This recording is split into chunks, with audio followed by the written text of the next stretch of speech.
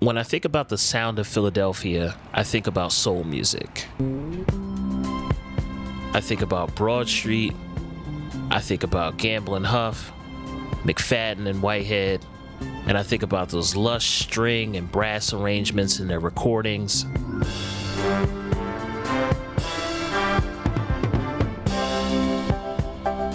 I also think about optimism and the way that those songs connected with the lives of black folks at the time.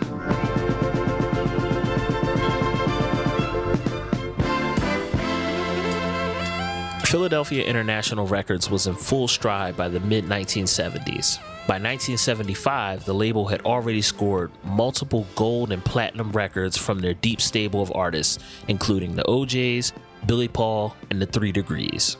And the hit MFSB tune TSOP, The Sound of Philadelphia, was making national television audiences jump off their couches as the theme song to Soul Train, hosted by Don Cornelius.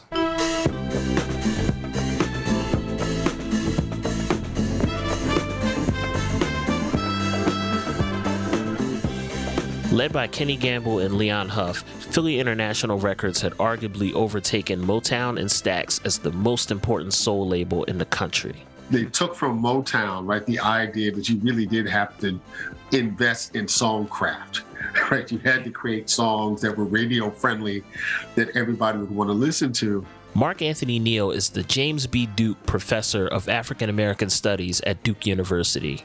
He says Philly International had carved out a sweet spot between Stax and Motown. And they really took the production qualities that you hear from post-1968 Stax, particularly the stuff that Isaac Hayes is doing that creates these really, really lush arrangements, with strings and horns that just made black music sound bigger.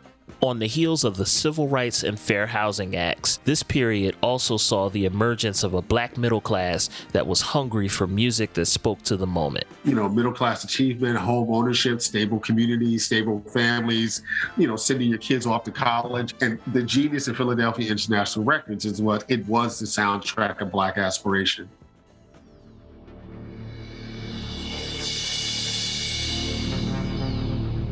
It was also a period of wild experimentation. Avant-garde classical music, synthesizer explorations, and ever-expanding ideas of jazz forms were in the air.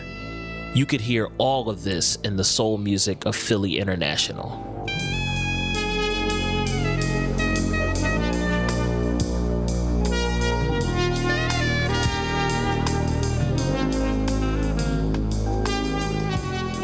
I'm John Morrison, and this is Vinyl Me Please Anthology, the story of Philadelphia International Records. My parents loved Teddy Pendergrass, and so of course by extension, Harold Melvin and the Blue Notes. I'll explain in a second. I have sweet memories of hearing Teddy's voice filling up the living room of my childhood home.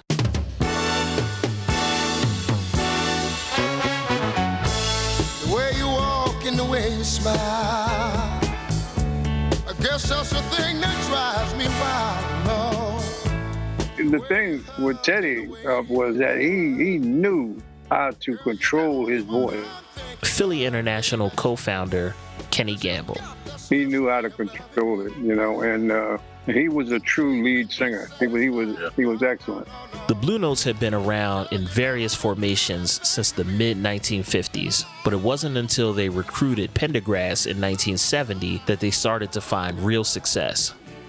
They actually originally hired him to be their drummer, but Teddy's voice was undeniable, so he was promoted to lead singer within a year. There's no question that the sound that made Harold Melvin and the Blue Notes was Teddy Pendergrass.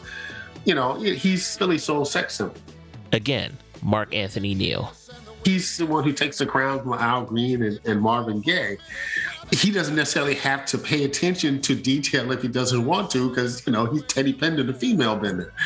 But they always talked about, of all the folks they worked with, he was the one who was the most prepared when he got into the studio, right? They didn't have to give him a lot of direction because, he followed things immediately and he just knew what to do in the studio. Do that thing to me, and I always want you there, lying by my side.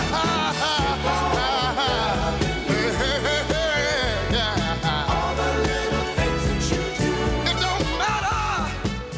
Kenny says it could be confusing at times because people thought Teddy was Harold Melvin. But he wasn't Harold Melvin. He was Teddy Pendergrass. And Harold used to say, man, they think I'm Teddy Pendergrass. You know, I'm Harold Melvin. So we changed the name of the group to Harold Melvin, the Blue Notes, featuring Teddy Pendergrass. They were excellent, you know. Harold Melvin and the Blue Notes signed to Philly International in 1972 and went on to release 4 gold albums with Gamble and Huff. Wake Up Everybody was the title track of the group's 4th and final album, released in 1975. When you hear Wake Up Everybody, first of all, the so unique and marvelous introduction, you know, which introduces this theme that never shows up ever again in the song, but just captures your attention.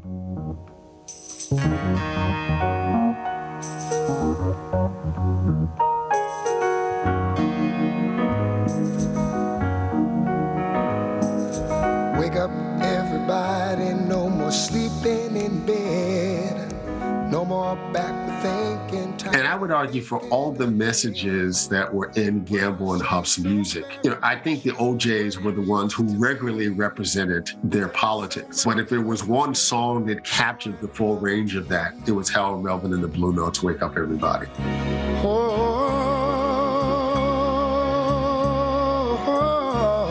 Wake up all the teachers, time to teach a new way. Maybe then they'll listen to what you have to say. Shirley Jones was a member of the Jones Girls. She says that the political message of the song written by McFadden and Whitehead had a huge impact on her. To me, that was just such a powerful song, you know, telling people, as the Black people in particular, you better wake up and realize and recognize what's going on in our communities and get out there and be a part of the change that definitely needs to happen. We gotta change it, just you and me. Shirley says that the Jones Girls loved the song so much that they were in awe when they finally had a chance to meet Teddy. When we met him and Harold, we were, oh my God, you know, like fans. We're with the same company now, so these are more label mates, but we were like fans, not groupies, but fans.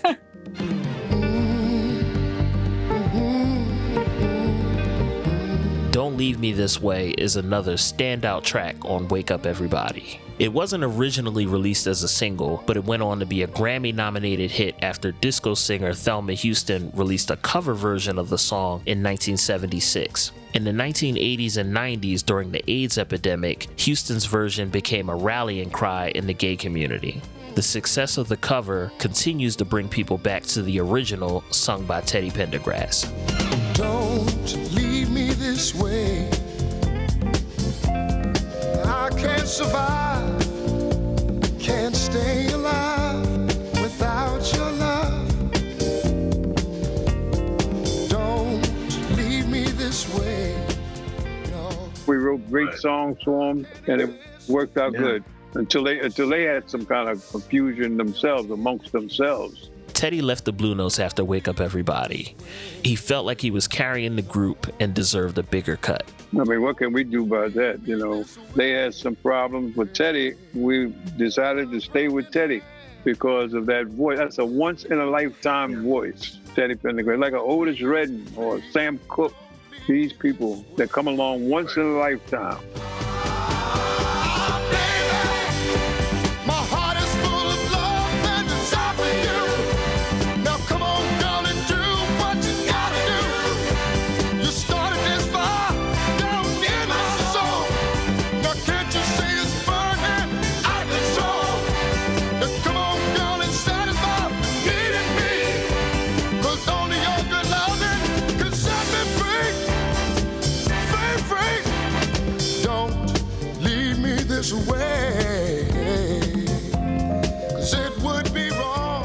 Teddy Pendergrass went on to release 4 solo albums with Philly International, including Vinyl Me Please's October 2021 Classics Record of the Month feature, Life is a Song Worth Singing.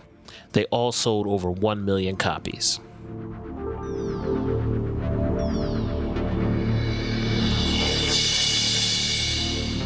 Dexter Wansel was one of the most interesting people working at Philly International Records. He was a songwriter, producer, keyboard master, and synth wizard.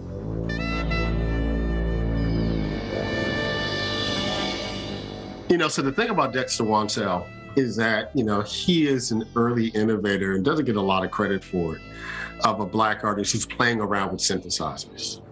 Dexter Wansel is an Afrofuturist, before we had the language for it. Mark Anthony Neal says it was Dexter's job to program and tune Sigma Sound's synthesizers because no one else knew how to do it. And outside of Stevie Wonder and Billy Preston, there were a few Black artists that were really working, within this vein of electronica at the time. Dexter grew up in Philly and worked as an errand boy at the Uptown Theater, the city stop on the Chitlin circuit. From backstage, he absorbed all the great music coming in and out of town. Kenny Gamble says he and Huff decided to groom Dexter to be a producer. Dexter, he was part of a band. It was called Yellow Sunshine. But Dexter was an arranger, and he developed himself because one of the things that Huff and I was doing, we were developing people, like he told you about. We was teaching them how to be producers, how to be songwriters.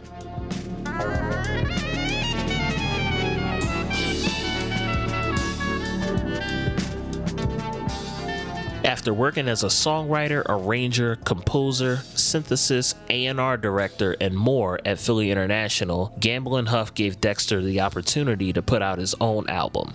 His debut solo album, Life on Mars, dropped in 1976. The album is a sci-fi journey.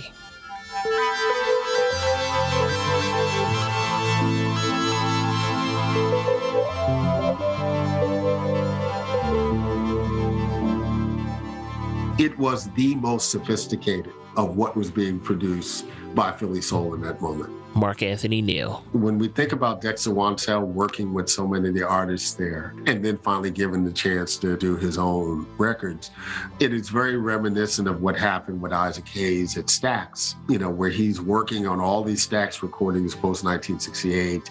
And he asked Al Bell, if I'm going to work on these other albums, can I at least get one for myself? And that one was Hot Buttered Soul, which changed the game. There's no Dexter Wansel without Hot Buttered Soul. But, that's what I feel the same way about Dexter's work. Is like he'd been working with all these folks, and this was his album, right? And he got a lot of latitude and freedom to do what he wanted to do with it.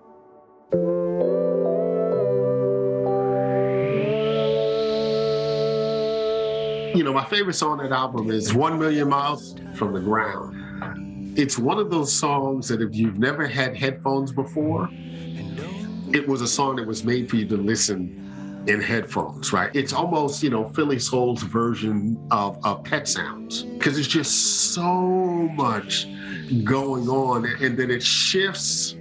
It's pacing throughout, and I would argue that much of Philadelphia soul music was what you would describe as sophisticated.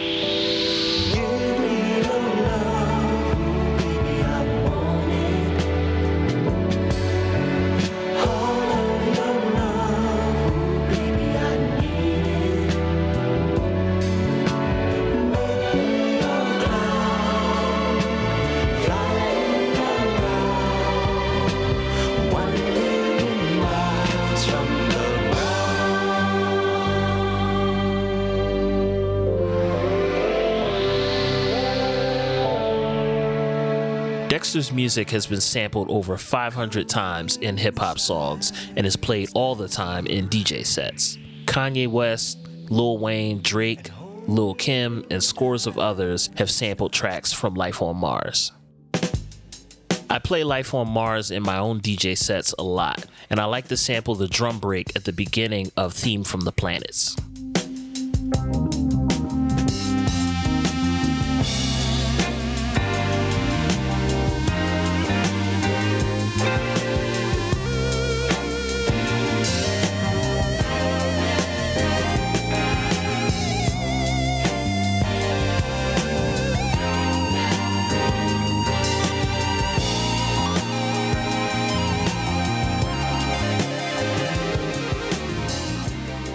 Oh my my God. Dexter, to me, is one of the few people that I can call a musical genius as far as his arranging of music.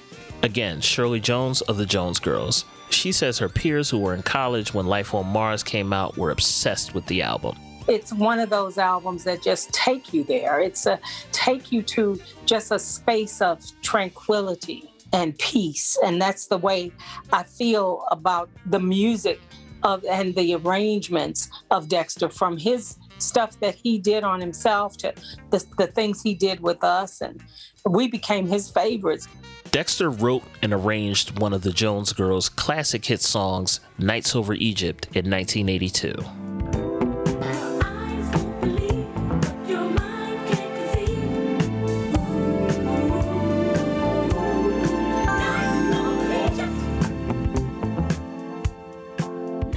All these years later, when I sit down and listen to Nights Over Egypt, the beauty of that song, the way he puts music and sounds and things together was just fascinating. I always noticed Dexter because he was different. Songwriter and producer Leon Huff. When he did that Nights Over Egypt, that was like, Beautiful. Okay, Dexter, now that's a statement. Dexter is one of my favorite music creators because he had a whole different approach.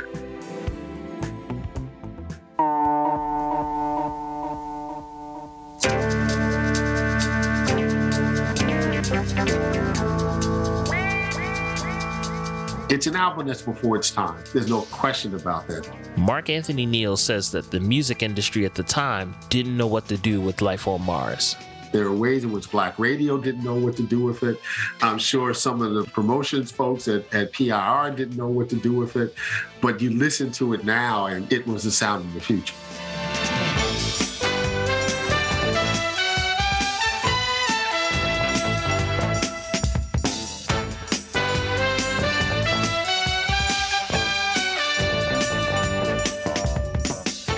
In the fourth and final episode of this series, we'll reflect on the legacy of Philadelphia International Records. You know, when you think about their imprint on culture, Black culture, and really think about the fact that their real heyday really was just a relatively short period of time, you know, roughly from 1972 to 1979, to have the kind of lasting impact that they've had on the culture is pretty extraordinary. That's next time on Vinyl Me Please Anthology, the story of Philadelphia International Records. This episode was written by Alex Lewis with help from me, John Morrison. This season of Vinyl Me Please Anthology was produced by Alex Lewis and John Myers of Row Home Productions. The executive producer for Vinyl Me Please is Amelia Sutliff. Special thanks to the people at Sony Music and Philadelphia International Records. I'm John Morrison. Thanks for listening.